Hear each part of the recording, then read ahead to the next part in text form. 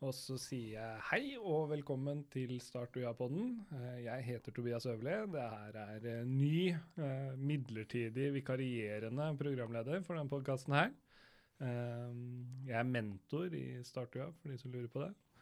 Og i dag så har jeg med meg Mats Winther Maltby, Mats Fredrik Winther Maltby, hvis vi skal ta det fulle og korrekte navnet. Helt riktig. God dag. God dag, god dag. Du er jo en gammel starter. Du var jo blant annet med å få meg inn i Start. Men kan ikke du fortelle litt om deg selv først? For det er jo en stund siden du har vært her på UiA. Ja, det er det. Vil du at jeg skal fortelle om min tid i Start UiA, eller skal jeg begynne tidligere? Skal vi starte med fødsel? Nei, vi trenger ikke helt fødsel, men bare så kjapt hvem du er, hva du holder på med, diverse. Ja, nei, jeg kommer fra Arendal, hvor jeg er vokst opp på et sted som heter Torsbudalen, litt nordøst for Arendal sentrum. Kommer fra et sted som heter Moltemyr, hvor vi da, Tobias, har gått sammen. Så dette er ikke ny informasjon for deg, i hvert fall, men det er kanskje det for noen av lytterne. Nei, der begynte jeg faktisk etter ungdomsskolen, så begynte jeg på elektro, og begynte og tenkte at det var elektriker jeg skulle bli. Men etter 2 år på skole med det, så skjønte jeg at det var elektriker, og det skulle jeg ikke bli. Så jeg tok og gikk såkalt påbygg, før jeg da etter studiene reiste i cirka et halvt år, var litt rundt omkring i Sørøst-Asia, og den standardpakka som mange gjør når de ikke drar i militæret. Etter det så flyttet jeg til Kristiansand og begynte her på Universitetet i Agder, hvor vi nå sitter. Og der begynte jeg å studere historie, fordi jeg har nok alltid hatt et sånn samfunnsengasjement og interesserte meg for samfunnet vi lever i. Og så fortsatte jeg litt takket være Start UiA på da det studiet som het den gang kommunikasjon, tekst og medieanalyse. Det heter vel nå bare kommunikasjon. Dette faget som alle egentlig bedriver hele tiden. Og så er det egentlig teoretiske og praktiske oppgaver rundt dette faget. Vil du at jeg skal fortelle mer? Ja, du har jo en master blant annet. Ja, etter det så stakk jeg en tur til Oslo, hvor jeg bodde i 2,5 år cirka.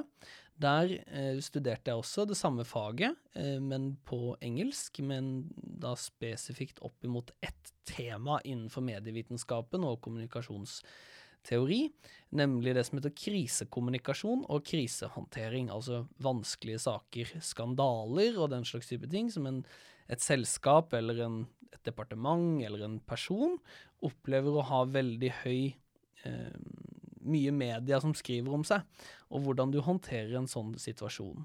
Så jeg veldig da på hvordan du kan bruke stordata eller big data til om du kunne bruke big data eller stordataverktøy før, under og etter en krise. For så å se på om det var noe som man kunne gjøre, var spørsmålet mitt, og svaret er nja. Ja. Nei, men det er jo litt det. Men da går vi kanskje tilbake litt igjen, og hvordan ble du med i Start for da mange herrens år siden? Du, jeg ble med i Start mye takket være en som var tidligere leder i Start UiA. Med Øyvind Strøm, shoutout til Øyvind hvis han finner på å høre på dette her.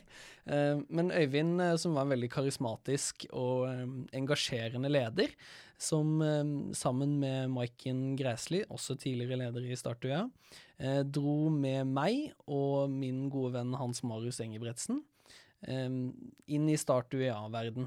Da var det også mye takket være en som heter Johan Gustavsen, som var markedsleder, eller en eller annen sånn titel, som dro i gang Start UiA, etter at Start UiA hadde nok ikke vært så aktive på noen år. Og ettersom de dro opp engasjementet og så videre, så ble jeg da med i det som var informasjonsgruppen, hvor vi var 4 stykk. Det resulterte i at året etter så ble jeg nestleder for Start, med Maiken Græsli som leder, hvor vi da var med å drifte denne fantastiske studentorganisasjonen videre. Ja. Du gjorde jo veldig mye i Start. Jeg vet faktisk ikke så mye hva du gjorde første året, for da var jo ikke jeg med. Men jeg vet jo mye hva du gjorde andre året. Men liksom, hva gjorde du første året som da i informasjonsgruppa? Hvis du husker noen sånne spesifikke saker og ting. Altså vi hadde startforum. Vi hadde startforum første... Ja, det blir jo da det første året hvor jeg var med. Og jeg husker vi kjørte et veldig sånn, det var Øyvind som hadde regien på mye av dette her, men hvor jeg var da i informasjonsgruppa, og jeg husker jeg driftet den nettsida til Startforum, og jeg var med, og vi lagde noen morsomme filmer, kommer jeg til å huske på nå, med noen av den gjengen som var her. Vi viste universitetet, og vi prøvde virkelig å være kreative da, og det synes jeg det var også veldig gøy å lære seg å jobbe på den måten da. Men det tar jo ofte med sånne studentorganisasjoner, i hvert fall min erfaring, at det tar ganske lang tid å sette seg inn i alle mulige problemstillingene, og man må på en måte få all den informasjonen om hva denne studentorganisasjonen, hva står den for, hvordan skal vi prate om, hva det vi prøver å oppnå. Altså, det tar faktisk litt tid når man er student på siden, eller på siden faktisk. Men det tar jo litt tid å komme i gang da. Og andre året, da som nestleder? Nei, for da har man jo da kommet litt i gang, og man begynner å forstå organisasjonen, samtidig som man forstår hva man lærer masse om seg selv, og hva man selv liker å jobbe med. Og det jeg husker veldig godt var jo første gang å bare drive en sånn rekrutteringsprosess, og drive en ansettelsesprosess, hvor du da er 19-20 år, og så skal du sitte der og intervjue noen som kanskje er mye mer kompetente enn deg selv. Men den erfaringen der er jo helt avgjørende i en sånn type organisasjon da, for du må jo skape en kultur, og du må ha de rette menneskene med som bygger et lag da. Så det husker jeg var en veldig stor lærdom i starten. Etter hvert så jobbet jeg som nestleder, så løper du jo litt sånn til høyre og til venstre, og du har ansvar for at prosjektene blir fulgt opp, du jobber med teamledere, prosjektledere, hvem det enn der som jobber med et arrangement, eller hva nå enn man jobber med, og oppfølging, og hjelpe dem til å være gode da. Så det husker jeg var mye sånn, bistå dem andre som jobber på prosjekter. Ja. Hva vil du si at du lærte av din tid i start? Som du liksom ikke kunne fra før da, hvis man ser det på den måten. Altså igjen som student så har du jo mye teoretisk arbeid, men... Ja, og den teorien faller jo litt for kort stort sett da, for du lærer jo mye mer av å prøve det. Så jeg har mye å takke Start UiA for i måten, i hvert fall jeg har utviklet meg videre. For du lærer jo, og nå som man er i arbeidslivet, så forstår man jo at man jobber jo på helt den samme måten. Altså det er jo, i hvert fall i min verden, så er det mye prosjektbasert. Og da er det å jobbe med forskjellige grupper på samme tid. Og det er... og den lærdommen, den får du ikke ved å sitte ned og se ned i boka. Du kan fint bruke noe av den lærdommen inn i disse prosjektene, men selve den samskapingen med andre mennesker er jo noe man... tilegner seg. Ja, og man lærer å finne sin rolle i dette her da, i forskjellige grupper, og man blir jo til slutt klokere på seg selv. Ja, for du er jo nå i Trainee Sør-opplegget, og du er jo faktisk ikke den eneste starteren der.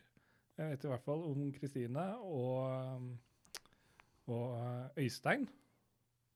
De er jo også med i Trainee Sør. Ja, og Trainee Sør er en fantastisk egentlig, fin videreføring av mye av det som er studentengasjementer og prosjektarbeid, hvor man i Trainee Sør så jobber vi 6 måneder i en bedrift, 6 måneder i en neste bedrift, og 6 måneder i en siste bedrift. Vi har altså 1,5 år, hvor vi da bytter arbeidsplass 3 ganger i løpet av de 1,5 årene. Så du lærer deg, og det er jo i hvert fall erfaringer som jeg kan se og trekke fra og har vært aktiv i en studentorganisasjon, at du endrer prosjekter raskt. Altså for eksempel et arrangement som man kanskje jobber med i Start UiA, jobber man kanskje med i 3 måneder, og så bytter man. Altså man må være fleksibel da.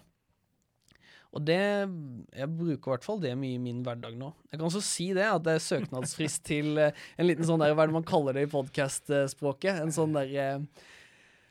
Sånn som Ukas sponsor er Revisor. Dere får ikke en krone.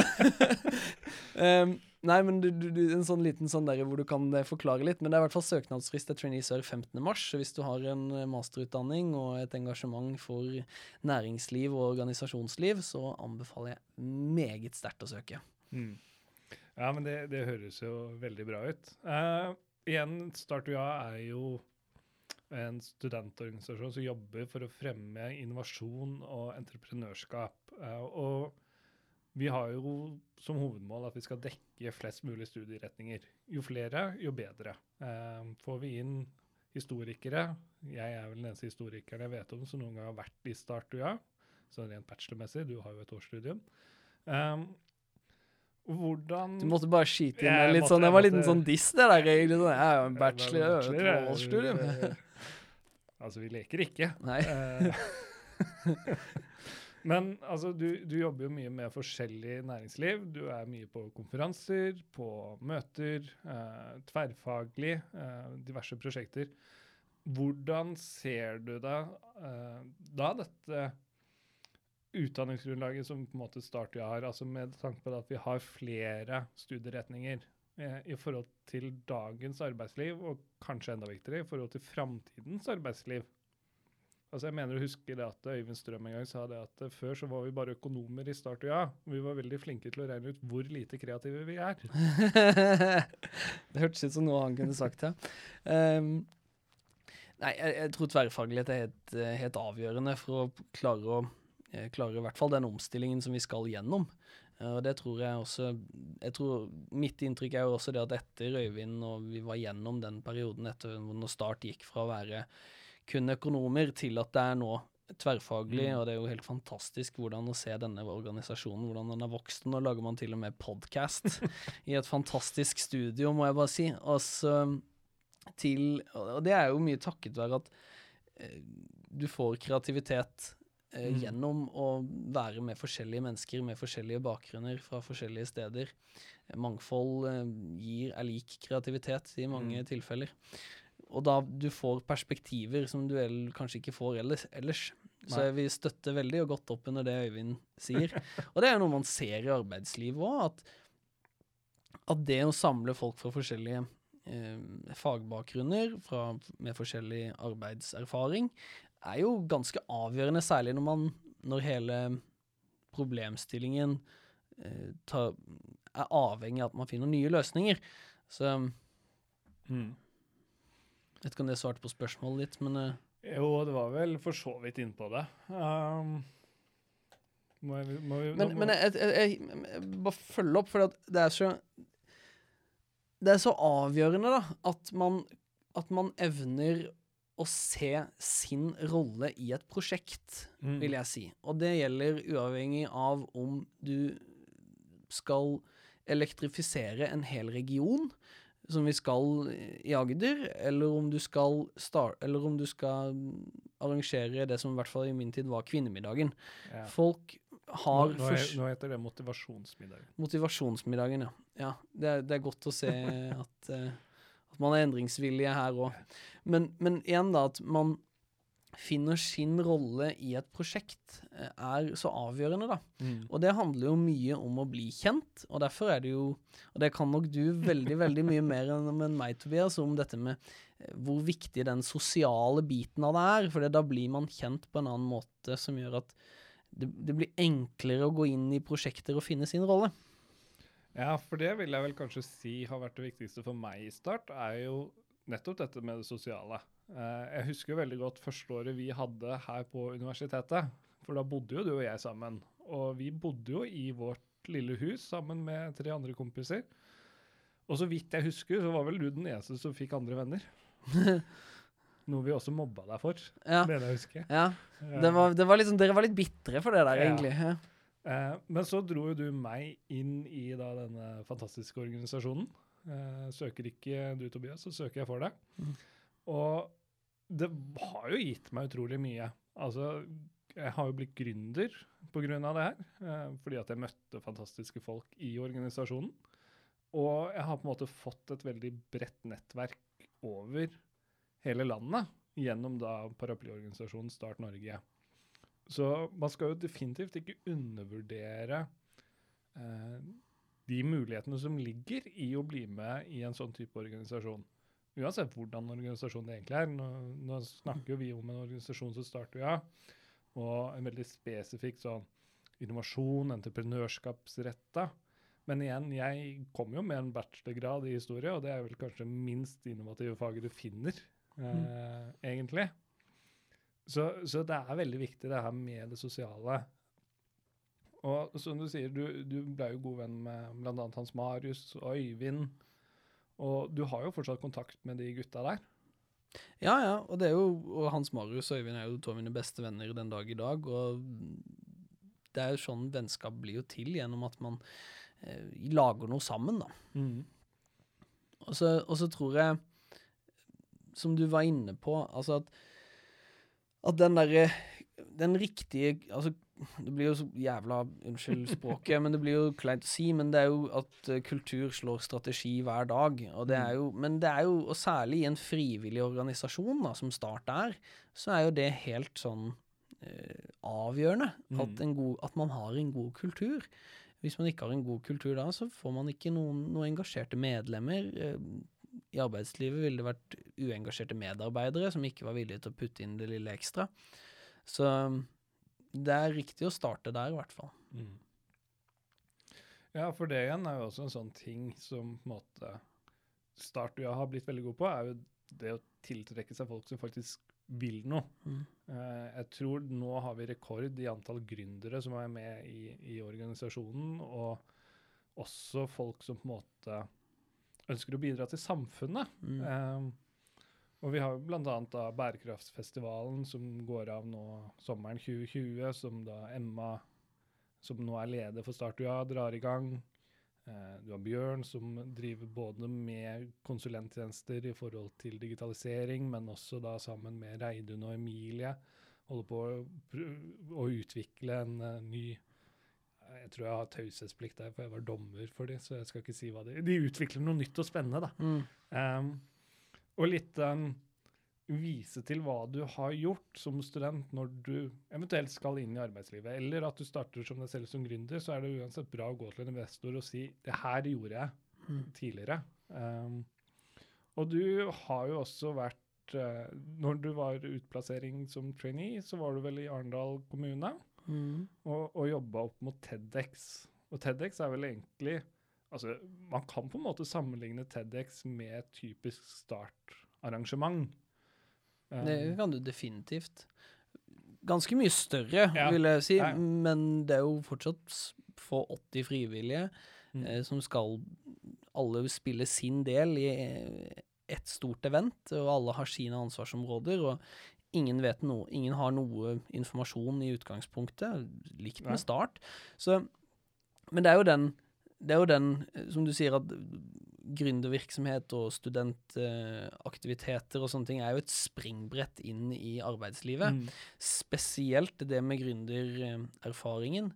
Og det fikk meg også til å tenke på den kule utviklingen som har vært i Start. Hvis du går tilbake 6 år da, ikke sant? Hvor du har en rekke økonomistudenter som har kanskje en eller annen, om det var så mange forretningsideer, det kan godt være. Det er noen som jeg vet om som har kommet ut fra det miljøet som var i den mellomperioden. Går du helt tilbake, så finner du også veldig mye trykk på det sosiale. Det var vel Daniel Kumar som startet UiA, et cetera, hvor det var, og husker jeg ikke navnet på noen av de, men som så hadde veldig fokus på sosiale miljøer, og så kom det noen startups opp av det.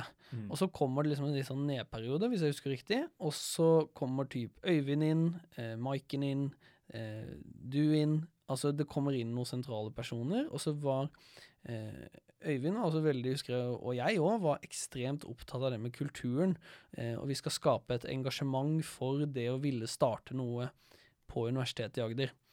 Det trenger ikke være at for å være medlem i Start så må du ha en startup. Men det var en sånn problemstilling som jeg husker vi ofte diskuterte, at har vi egentlig nok gründere i Start? Så det husker jeg når jeg var ferdig med mitt verv, så var det fortsatt litt sånn der, det var ikke, hadde vi faktisk gjort samfunnsoppdraget vårt da i Gåstein, at hadde vi laget noen nye entreprenører. Det er utrolig kult å se da, at nå etter 4 år senere, så har man på en måte fått kulturen på plass. Det er noen hytteturer som jeg hører at du er svært delaktig, Øverli. Og så klart å kombinere det, samtidig som man har veldig nær kontakt med næringslivet, med sponsorer, og det er på en måte trygt. Som vi måtte jobbe mye med. Vi jobbet masse med sponsorater og den type ting, og bare få råd til å kjøpe genser, og få råd til å kjøpe messevegg og så videre, til at det nå beveger seg ut i konkrete entreprenørskap og innovasjonsprosjekter, som for eksempel Bærekraftfestivalen. Ja, for igjen, jeg har jo nå vært i Startuja i 5 år. Har lyst til å kjøpe et eget diplom til meg selv. Eller, ja, for jeg tenkte på det. Du må være en av de som har vært lengst. Ja, jeg tror det. Kanskje kongepokalen, eller noe sånt. Ja. Og det er utrolig gøy å se da den forandringen fra da jeg ble med. Fordi at, slik jeg skjønte det, da høsten jeg ble med, så var dere 7-8 igjen i organisasjonen. Det var en stor utskiftning der i hvert fall. Ja. Det husker jeg. Og så rekrutterte vi inn ganske mange det året vi rekrutterte inn blant annet deg og Jørgen Feldal og et par andre. Men ja, det er riktig det. Ja, og liksom, fordi at det var jo noe jeg også har lagt merke til, er det engasjementet blant de medlemmene som bare fortsatte, og litt det der at engasjement sprer engasjement. Altså, syns du noe er gøy, så forteller du det til vennene dine, og som igjen gjorde det at vi liksom har vært Norges andre største startlag, kun slått av NTNU.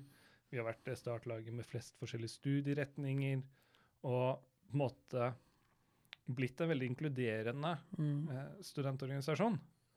Og det er jo mye takket være det grunnarbeidet som ble lagt lenge før jeg ble medlem. Og liksom det å greie å ta vare på noen verdier, men igjen ikke sette seg fast i at det her er sånn vi gjør det. Altså være åpen for forandring på godt og vondt, som man på en måte må lære av. Da. Og det er jo det mangfoldet som du snakker om der, altså den variasjonen i studieretninger og alt, altså den er så det er ikke fordi det er hyggelig, men det er også en ren konkurransefordel. Altså, den får deg til å tenke nytt. Og det er, nå snakker vi jo mye sånn, akkurat så jeg føler vi er litt sånn, at vi skryter liksom voldsomt her nå på sett og vis, men jeg husker det var en ting som jeg var veldig stolt av når vi jobbet mye med når jeg var i Startuja, det var det at det var jo ikke noe lag i Grimstad. Nei. Det var jo bare i Kristiansand. Jeg vet ikke om hvordan dette oppleves i dag, men Maiken mye takket være, og kanskje skal gi meg selv litt kudos for det, men hvor vi var veldig sånn, vi var veldig, veldig på at vi skal etablere oss i Grimstad. Vi skal ha et lokallag i Grimstad. Og da ser du også liksom viktigheten av altså det å bare treffe de riktige menneskene og ha gode samtaler med dem. Ja. Tor Elias Reiten, som var en drivende kraft i hele Grimstad, sammen med Tony, de to som virkelig var engasjerte. Og da ser du bare en sånn en helt vild driv, da. Ja. Og da også jeg husker særlig når Tor Elias fikk vel ansvar for et arrangement, og altså, det å ha 100% eierskap til dette her, det driver det fram. Så.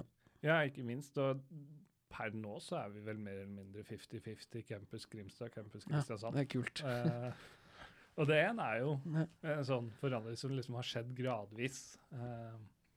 Så jeg er veldig, veldig enig i den viktigheten av å fordele seg utover, for vi er tross alt 2 campus innenfor samme universitet, og Sørlandet er egentlig ganske lite. Du bruker ikke lang tid fra typ Tvedestrand til Kristiansand. I hvert fall ikke nå som nye E18 er kommet. Og det å faktisk binde Sørlandet sammen da. Men hvis du da kan komme med noen tips til hva Startuja kan gjøre bedre? Jeg tror nok du vet nok dette mye bedre enn meg i mange tilfeller, siden du kjenner jo... Jo, men du kommer jo nå fra... Litt utenfra? Ja, litt utenfra, og fra et mer næringslivsmessig standpunkt. Ja, altså hvis jeg skal være kritisk til Startue, ja, for å si, eller sånn konstruktiv da, som noe så fint sier det, men jeg tror man kan vise seg frem enda mer. Det fint med noen poster på Facebook, men det å enda mer aktivt være i dialog med næringslivet, og da ikke med målet om sponsorater, men dialog. For jeg ser i hvert fall i min jobb, og kanskje oss i nærings- og organisasjonslivet må kanskje være flinkere til å bruke studentorganisasjoner som Startue og andre. Men altså de stemmene som man representerer da, veldig, veldig viktige at næringslivet og andre får høre. Så jeg tror nok man kunne vært enda mer aktive der ute. Ja. Jeg veldig usikker på hvor lang tid vi har brukt nå. Jeg vet litt ikke hvor lenge vi skal holde på. Jeg ser på klokka. Vi har masse å snakke om. Vi kan bable i vei. La oss bare bable i vei, og så får vi heller... Det står 781 her, så om det sekunder, eller... Ja, det må være sekunder. Nei, fordi at et sekund... Hvis jeg har rett, så har vi pratet i cirka 20 minutter. Ja, men da prøver vi å holde det gående litt til. Hvordan har du det for tida? Du går der, ja. Neida. Nå har vi jo snakket en del om Startue, ja, men det jo også mye annet som spennende som skjer. Altså, det mange studenter her på universitetet som kommer utenfra, som ikke kommer fra Agder, men kommer fra andre steder i landet. Og da vil jeg egentlig bare igjen, altså Trainee Sør, men det å bruke denne regionen som en fantastisk fin et sted å jobbe. Man har noen verdier som veldig, veldig gode. Det i hvert fall min erfaring med et inkluderende arbeidsliv som ekstremt gode på samhandling. Å jobbe på tvers av bransjer, jobbe på tvers av næringer og samskaping, som universitetet blitt så glad i å si. Ja, og det jo til og med blitt et ord som brukes i andre arenaer, ikke sant? Jeg som jobber i kanskje et kommunikasjonshus eller i kollektivtrafikken, ser jo at plutselig så det noen som bruker det ordet. Og jeg var jo en del av det strategiarbeidet som ble gjort for 4 år siden eller noe sånt. Og det ganske gøy å se. Det mye makt i ord, da. Ja, det det. Definitivt. Og det jo også veldig gøy å se på en måte det at universitetet og regionen tenker innovativt. Fordi at jeg tror en god del fortsatt har litt det så tregt på Sørland. Alt går så sent her. Men igjen nå med da UiA Nyskaping, vi får en ny master som blir altså Skift entreprenørskap, som blir en ren entreprenørskapsmaster. Electric Region Agder, som på vei opp og fram, og liksom... Kanskje forklare hva det for noe. Jeg nevnte det også litt tidligere med hva denne at Agder skal bli helelektrisk, og alt skal bli fornybart. Og det egentlig bare en visjon som de fleste aktørene på Sørlandet eller Agder deler, om at vi har Norges største kraftoverskudd. Vi har enormt mye strøm, rett og slett. Noe som setter oss i en posisjon til å kunne elektrifisere bilpark, busspark, fly. Vi har all den strømmen vi trenger, og vi har mye av den kompetansen vi trenger til å kunne være Norges første helelektriske region. Eller alt, som vi sier, alt fornybart, alt grønt. Alt elektrisk.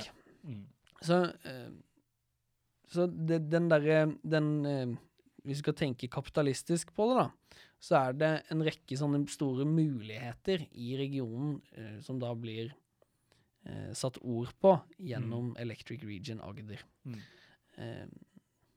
Målet vel å bli det innen 2030? Ja, altså fylkeskommunens mål å kutte 45% av alle klimagassutslipp innen 2030. Det jo i tråd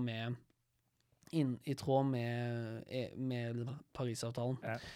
Og så det jo EU sine mål, som vi også en del av, og vi har også meldt inn nye mål til FN på 50 eller 55%.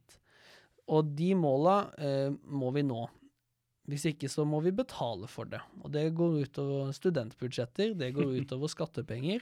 Så vi må elektrifisere. Eller vi må bli nullutslipp da, så vi må kutte om det er biogass eller om det er hydrogen, det er på en måte opp til markedet eller opp til andre å løse, men målet er det samme, og det er at det skal være nullutslipp. Og mye av de utslippene som vi kan, eller som er enklere og billigere å kutte, er i veitrafikken. Buss, bil, store vogntog, etc. Ja, og igjen da, det er vel kanskje noe av det du jobber med i AKT nå? Litt det der... Ja, for jeg har jo da, gjennom Trainee Sør, så har jeg da først vært i Arendal kommune, og da mye med TEDx Arendal, og så var jeg jo da i 2 steder. Jeg var både i Kommunikasjonshuset Fundament, og så var jeg i Agder fylkeskommune, hvor jeg da jobbet med Electric Region Agder-prosjektet. Så nå har jeg da jobbet 2 hele dager i Agder kollektivtrafikk, som jeg vil tro at mange studenter som kanskje hører på denne podcasten kjenner godt til, og det er utrolig spennende, for å si det sånn. For kollektivtrafikken er svaret på mange av de problemene som vi som samfunn står overfor. Ja. Det er offentlig, er det ikke det? Nei, bare kødder. AKT er et aksjeselskap eid av fylkeskommunen og Kristiansand kommune. Lurer på om vi kutter ut det her. Det er nok mye av dette som kan gå vekk. Ja, det. Men la oss, hvis vi går tilbake og så forbi det der Agder-greiene, og Electric Region Agder, og tilbake til liksom start vi av verden, og så spinner vi av på noe over der. Ja. La oss heller snakke om noe kødd. Snakke om gaming eller noe sånt. Ja, jo, men vi kan jo snakke om det, fordi at det er jo kjent sak nå, det at e-sport for eksempel kommer jo mer og mer opp. Og det er jo ikke så mange norske aktører enda på det, selv om vi egentlig har noen sånne e-sportsutøvere i verdensklasse.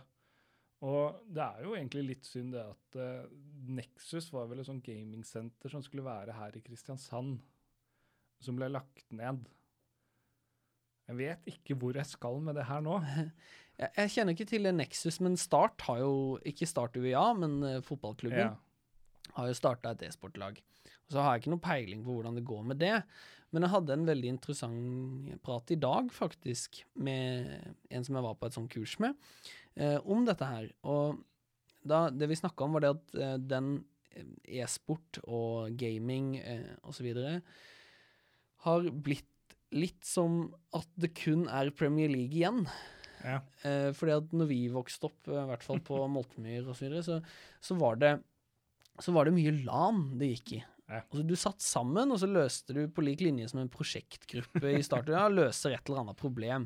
Vi satt og skulle raide i World of Warcraft, og da hadde alle sin rolle. Vi hadde faste møtetidspunkter, vi hadde en strategi, vi hadde en taktikk, vi hadde gjort analyser. Altså, vi gjorde egentlig mange av disse tingene som man gjør i arbeidslivet. Man jobber på samme måte. Ja, for jeg husker jo da vi var unge, og vi liksom satt der på Skype, og hadde sånne der nærmest mandagsmøter. Ja, det er helt merkelig. Ja. Altså, det er helt det samme greia som man gjør i arbeidslivet. Og det er sånn, og man driver med kompleks problemløsning på et ganske sånn håndfast nivå, men også ganske vanskelig. Men den diskusjonen jeg hadde med han Trond, heter han, jeg husker ikke hva han heter etternavn, som sa det at det som er med e-sport nå, er at det blir veldig, veldig turneringsbasert, så man kanskje glemmer litt den der rene LAN-følelsen av det hele, og bare det å sitte sammen i et rom og drive med en fritidsaktivitet. Ja, så du går liksom litt vekk fra før når du spilte fotball på Løkka. Nettopp. Det er det samme, altså den løkkefotballen i e-sportverden da, eller i gamingverden, kan man stille seg spørsmål om den er på vei bort da, ikke sant? Om det blir litt sånn for konkurransepreget, at det blir en sånn og det håper jeg at man kan få ta tak i og få gjort slike LAN, og så kan man finne måter å kapitalisere på det igjen. Ja. Nei, men altså det er jo, altså jeg skulle jo ønske det at mine foreldre da jeg var ung hadde sagt, sats på e-sport, Tobias. Det hadde jo vært. Jeg som har spilt mye med deg vet at det hadde jo aldri gått. Ja, altså. Det hadde i hvert fall ikke gått for min del. Nei. Men læringen man trekker ut av det, og det er egentlig det samme med en studentorganisasjon, er jo helt avgjørende for hva du gjør videre i livet. Altså at det handler kun om problemløsning, altså, og så er det en rekke små problemer, og så er det som løser noen store problemer. Og det å tenke komplekst rundt slike ting jo det som både gaming lærer, du lærer det i en studentorganisasjon, å kombinere det med studier. Over tid så det det man virkelig sitter igjen med. Ja. Den samskapingen som vi gjorde, eller gjør, når vi spiller Age of Empires, jo egentlig mye av det samme. Altså, det bare, vi putter andre ord på det, og så bruker vi litt sånn fancy terminologi i begge verdener. Altså, DPS eller raid, eller, altså, du bruker noe, det stammespråk uansett da. Men metodikken å jobbe på jo ganske lik. Nei, det er veldig fascinerende egentlig. Altså, og igjen, så det jo også da, jeg har jo en yngre bror som 9-10 år yngre enn meg. Skal vi se, jeg jo 9 år yngre. Ja, det blir riktig. For å prøve å tenke ut. Det bra at ikke du vet hvor gammel din bror Og han ble 18 nå i januar, og jeg ble 27, så det 9 år. Riktig. Og jeg ser jo faktisk veldig forskjell på hans sin generasjon kontra vår. Altså, det blir jo veldig sånn gammeldags og sier at ungdommen nå til dags så late og sånn. Men jeg tror aldri han kjørte rundt med PC-en sin på en scooter for at han skulle på land. Nei. Noe vi gjorde. Og litt den der også mye mer helteknologisk. Uten at det på en måte noe galt i det, og jeg merker jo det nå at jeg ikke helt vet hvor jeg skal med det her heller. Nei, men altså, jeg jobber jo, ikke sant, og i hvert fall jeg som har jobbet i typ fylkeskommunen og organisasjoner med kanskje høyere gjennomsnittsalder, så merker du jo ofte denne frykten kanskje den eldre generasjonen har for å trykke på og teste noe. Ja. Altså det kommer opp et vindu på dataskjermen, og så må du trykke på noe. Ja. Og så i mange som vokser opp i dag, og også, i hvert fall vi som drev mye med data da, vi har jo aldri vært noe redd for å trykke på noe. Nei. Fordi ved mindre man vet kanskje hva som de røde flagga man skal se etter, men det jo det, det ikke noe redsel. Altså min farmor på 80 og noe jo litt sånn, hva skjer hvis jeg trykker på den? Og da jeg litt sånn, ja, men bare prøv, så finner du ut av det. Ja. Og det jo litt den samme tankegangen som jeg tror, som kanskje skiller litt, som det tydelige generasjonsskapet som nå da. Ja, for jeg husker jo vi hadde en foreleser, jeg skal vel da ikke nevne han med navn, på første året på historie, som ikke visste hvordan han skulle lukke en fane. Ja, det husker jeg. Og det var mange faner der. Det var det. Og det endte jo som oftest med at han lukka hele nettleseren. Og det ble jo brukt sikkert 15 minutter av en sånn dobbelttime, som gikk med på da datatrøbbel, som han ville kalle det, men som vi egentlig ville kalt på grensen til dumskap. ja, men det noe riktig. Han var jo en fantastisk professor. Men, det var han. Ja. Han var jo helt nydelig å høre på. Kastet 18 000 baller opp, og greide på en eller annen magisk måte å fange alle sammen inn igjen. Ja. Men jeg vil vel da tro at det kanskje kan være noe lignende, altså igjen litt det her, tid penger. I bedrifter. Og det kunne egentlig vært litt fascinerende å fått en sånn statistikk på hvor mye penger går tapt fordi eldre generasjonen ikke kan data. Ja, det sikkert litt. Ja. Og så kan du også tenke kan snu på det, og tenke hvor mye har det tjent. så det jo, men jeg tror, altså det teknologiske skiftet jo ikke, altså det begynner nesten å nærme seg over, for det begynner å bli en så inkorporert del av det, men så må vi fortsatt å tenke eksponentielt, og tenke på at det kommer til å komme nye næringer som tar helt av. Det jo vi som har, det kan vi godt snakke om, altså historie, altså det jo, hvis du ser på teknologi fra et sånn, oss som historie interesserte ser på det, så det jo ting som veldig, veldig fascinerende med i hvert fall digitalisering og teknologirevolusjonen, med at det du får disse her opp igjennom historien, om det altså, om det å finne på, klare å lage ild, eller om det å få tid til tenkning tenkning med Da Vinci etc., eller om det å bare få toaletter, altså du får noen, eller om det den industrielle revolusjonen, du får noen sånne revolusjoner med epoker som blir preget av en utvikling av teknologi.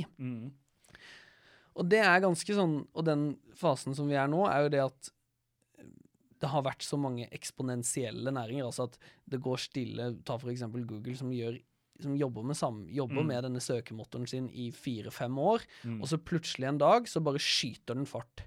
Ikke sant? Du vokser ikke sten på sten, du bygger opp pyramiden over natta. Så, og det synes jeg i hvert fall altså, det den store revolusjonen i dette her, at det kommer så mange eksponentielle teknologier. Altså, det vokser bare rett opp. Du disrupter hele samfunnet på sett og vis.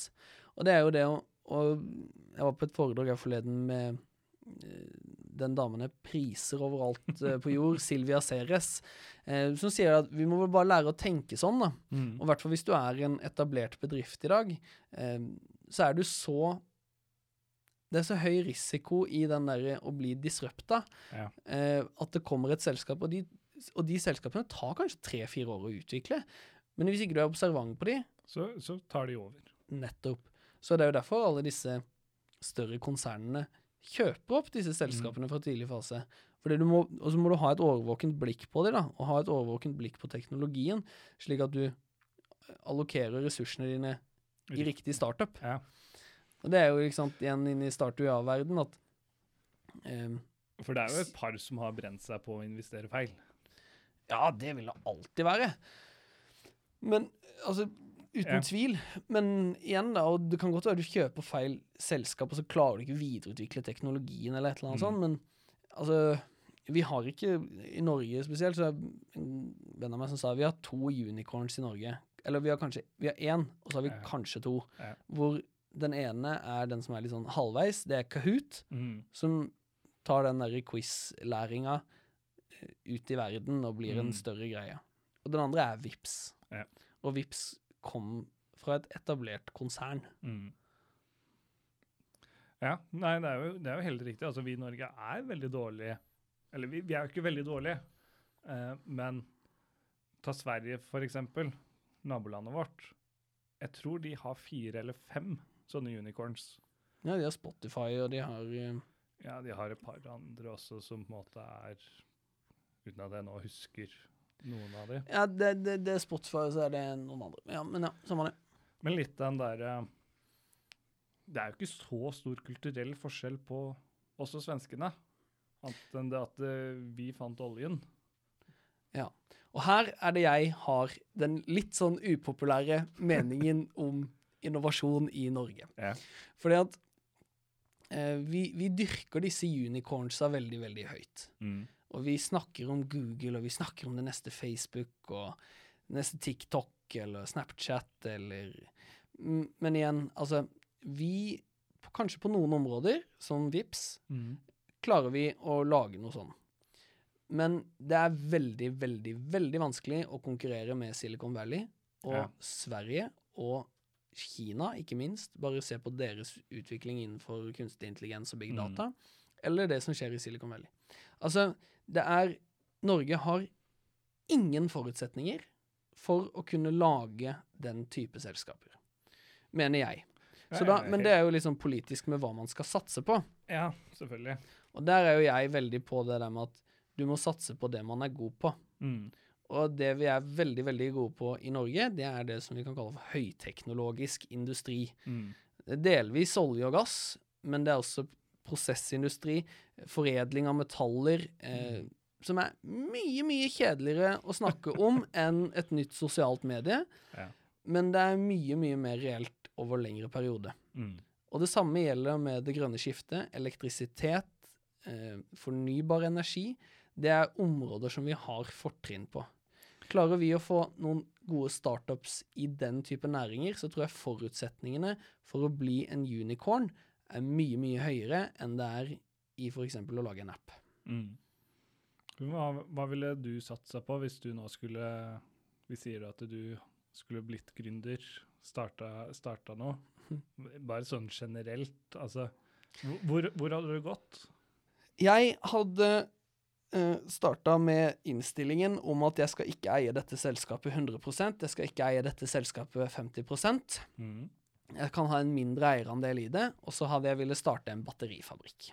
Batterifabrikk. På Sørlandet. På Sørlandet. Jeg hadde startet fordi at Norge, og Agder kanskje spesielt, er det stedet i verden hvor du kommer til å få den første store overskuddet av elektriske bilbatterier. Altså, vi er de som har flest elbiler per innbygger. Og så er det sånn at vi kan ikke grave ut materialer som lithium, kobolt og en rekke andre materialer for alltid. Om ikke av miljøhensyn, så i hvert fall at du går tom. Ja. Så på et eller annet tidspunkt så må dette gå i en sirkulær økonomi. Og det er det som jeg tror kommer til å skje om en veldig, veldig kort tid, at vi kommer til å få veldig, veldig mange av disse batteriene. Og så må du ta de inn, og så må du bruke de på noe nytt. Ja. Og det er derfor jeg tror at å starte en batterifabrikk det stedet i verden med kanskje den høyeste graden av fornybar energi gir veldig, veldig mye mening. Og så koster det sinnssykt mye penger, ref derfor at du må heller hente investorer. Ja, for det er vel kanskje, i hvert fall det jeg opplever som et problem i Norge, er jo det at venturekapital, det er nesten et fremmedord, med mindre du på en måte er i Oslo. Altså, ja, det finnes noen venturefond litt rundt forbi, men det er jo ikke på nærheten av Silicon Valley. Altså, all kudos til Innovasjon Norge og den jobben de gjør, men 1 million kroner er ikke så mye penger i det store bildet. Altså. Nei, det er jo ikke det. Og det er jo, og de investerer jo ikke i sånne typer prosjekter. Altså, det er jo gigantprosjekter. Men jeg tror ikke at man skal undervurdere og tenke større enn det å ha tillit til at også andre land kan se denne positive delen av det. Ta for eksempel, og det vet jeg du kjenner jo godt til, Abu Dhabi og Dubai. Ja. Altså, så kan du fint si at de landene der som kanskje sitter på veldig mye oljepenger, forvalter de galt, og what not, men jeg har troa på at de også skjønner at på et eller annet tidspunkt så går vi tom for den oljen da. Og da blir jo spørsmålet, ok, hva skal du putte pengene dine i?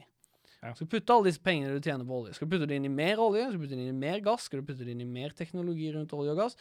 Eller skal du putte det inn i kanskje noe som er tryggere på lengre tid? Og da tror jeg ikke det er noe, og da tror jeg du kan utnytte det, og kanskje dra til Abu Dhabi eller Dubai eller andre slike nasjoner, og søke private investorer derfra. Ja, for det er en sånn tanke jeg har startet å tenke i det siste, som jeg også finner litt fascinerende. Her i Norge så har vi nå Equinor, som liksom dette store norskeide selskapet, selvfølgelig det er et aksjeselskap, men Norge eier på en måte mesteparten av det. Og jeg synes det er litt merkelig at vi ikke har brukt den modellen mer på andre type ting. Altså i forhold til da Hydro, som er vel egentlig blitt helt solgt ut. SAS har vel Norge fortsatt en liten eiendel i, men det meste blir jo solgt ut av til private.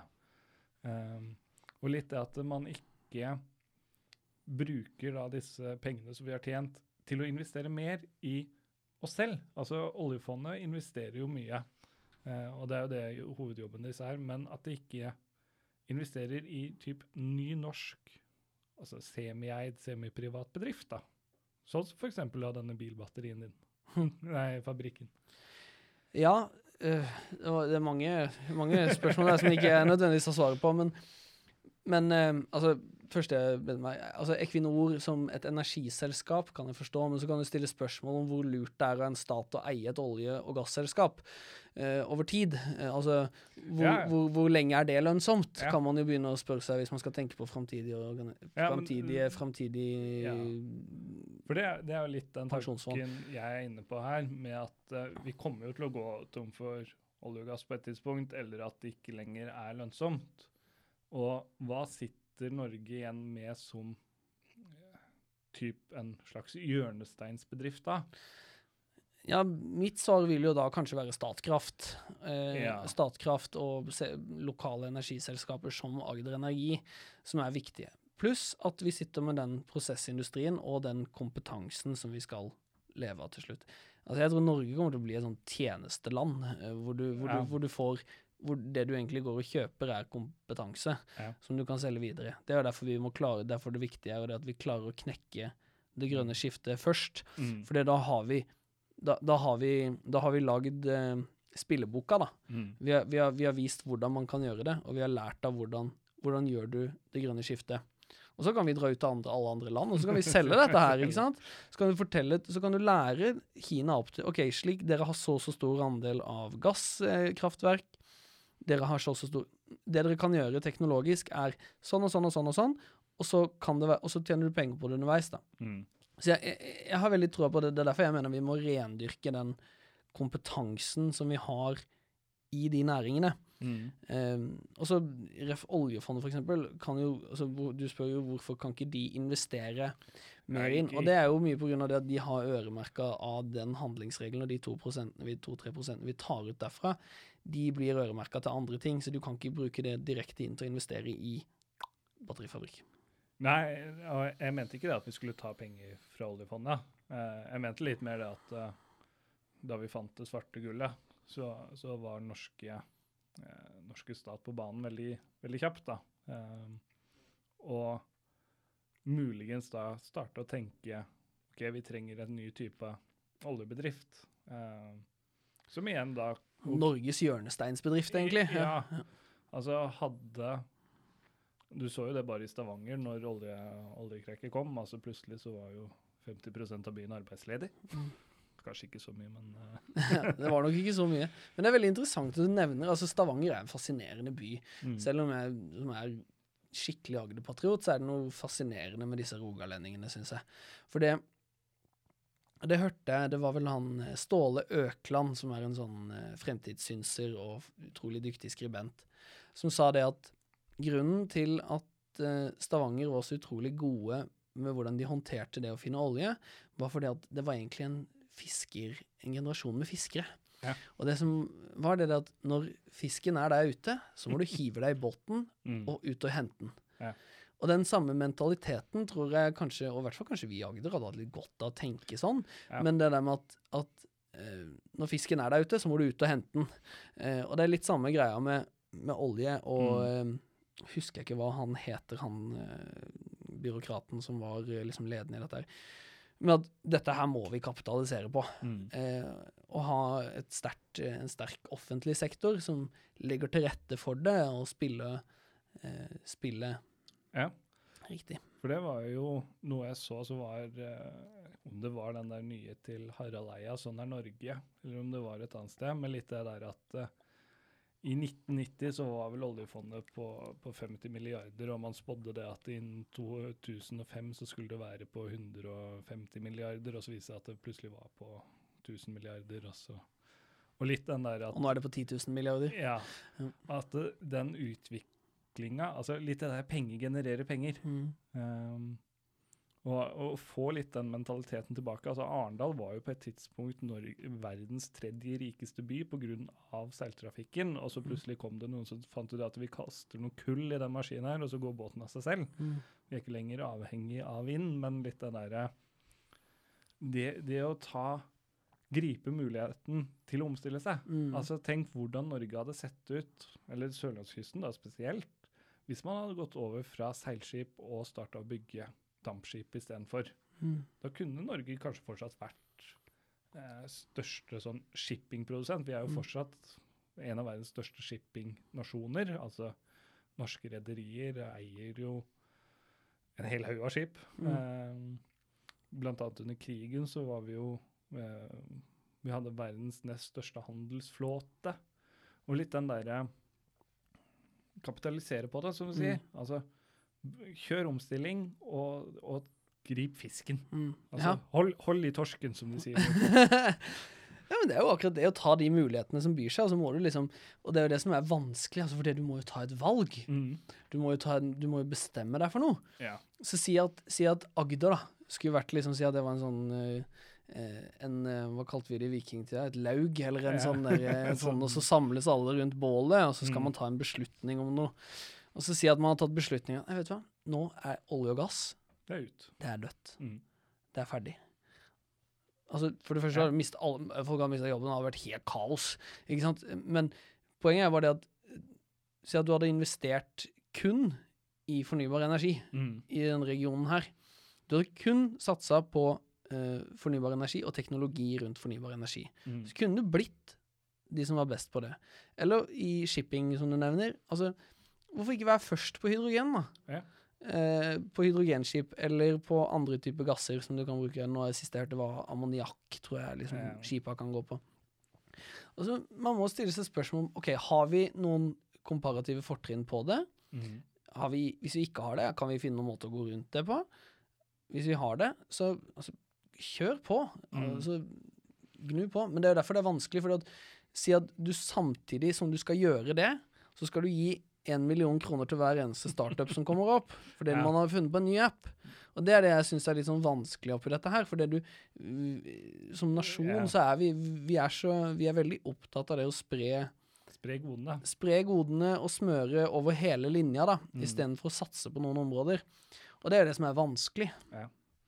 Det var vel kanskje derfor vi fant opp felleskia, fordi at da slapp vi å smøre. Ja, nettopp.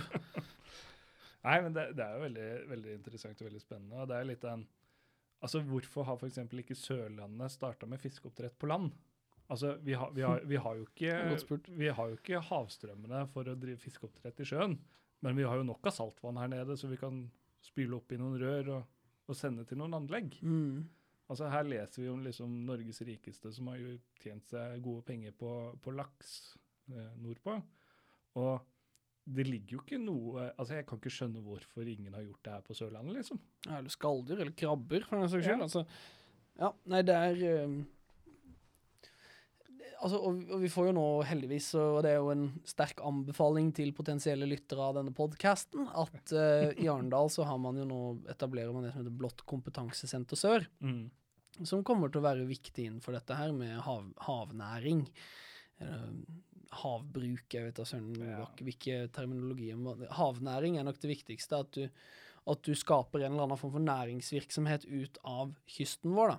For det har vi nok vært litt dårlig på. Og så har vi jo Ara nasjonalpark som går helt frem til Arendal, og så, jeg mener, jo, det er vel helt frem til Arendal, og så vestover så kan man jo da ha oppdrett i sjøen, hvis man ønsker det. Ja. Så... Tenk hvis du hadde knekt hummeroppdrettkoden, eller god krabbeoppdrett med gode forhold for det, eller sjøkreps, eller hva vi har fortrinn for å kunne gjøre det. Jeg tror på en måte det at all kompetansen ligger der. Altså litt av det der, kanskje det som er et lite problem er det at forskere er veldig glad i å forske, og veldig dårlig på å kapitalisere. Men liksom det igjen da, bruke ordet, samskaping, å benytte seg av da forskerne for å legge til rette, altså krabbeoppdrett, hummeroppdrett, fiskeoppdrett. Altså Norge besitter jo enorme landarealer som vi ikke bruker. Altså vi har jo, du finner byer på kysten, og så finner du noen bygder inne i landet. Og igjen, det er ikke, altså Israel har pumpet saltvann opp av Middelhavet de siste 30 årene og gjort det om til ferskvann. Vi trenger ikke å gjøre det om til ferskvann en gang, vi trenger bare å pumpe det opp. Ja, det er helt riktig. Og det er sånn der, og det, altså det går jo, og det er derfor, igjen det der du sa med forskere som forsker på en veldig interessant problemstilling, og så er det vanskelig å kanskje kapitalisere på den. Der blir jo det den nye linja, den entreprenørskapslinja som de har jo hatt kjempesuksess med oppe i Trondheim, blir jo helt avgjørende. Ikke sant? Altså og da må man ikke være så, og det er jo igjen tilbake til kanskje til Start, sin rolle oppe i denne innovasjon- og entreprenørskapssfæren, hvor, altså, noen ganger så trenger man ikke alltid finne opp krutt når det er noen andre der borte som har funnet opp geværet. Altså, i nabobygget, liksom. Så, og det å heller være flinke, noen ganger være flinke på det å ikke bare jobbe i det da, men jobbe kapitalisering på noen andres idé, er litt sånn viktig, tror jeg, inn i den innovasjons- og entreprenørskapsdebatten, at man trenger ikke alltid finne på noe selv. Det trenger ikke være 100% ditt. det kan være det å hoppe på og bli med på en annen idé som du har troa på. Ja. Ansys Technologies er jo et fantastisk eksempel på dette her. Dette stordataselskapet på universitetet, som har en professor som har forsket på et tema, og så har du også fått inn andre mennesker som kan være med å lage business ut av det. Jeg har veldig tro på den modellen. Og med det så tror jeg det at vi gir oss der. Nå har vi pratet en god stund. Så mye å prate om!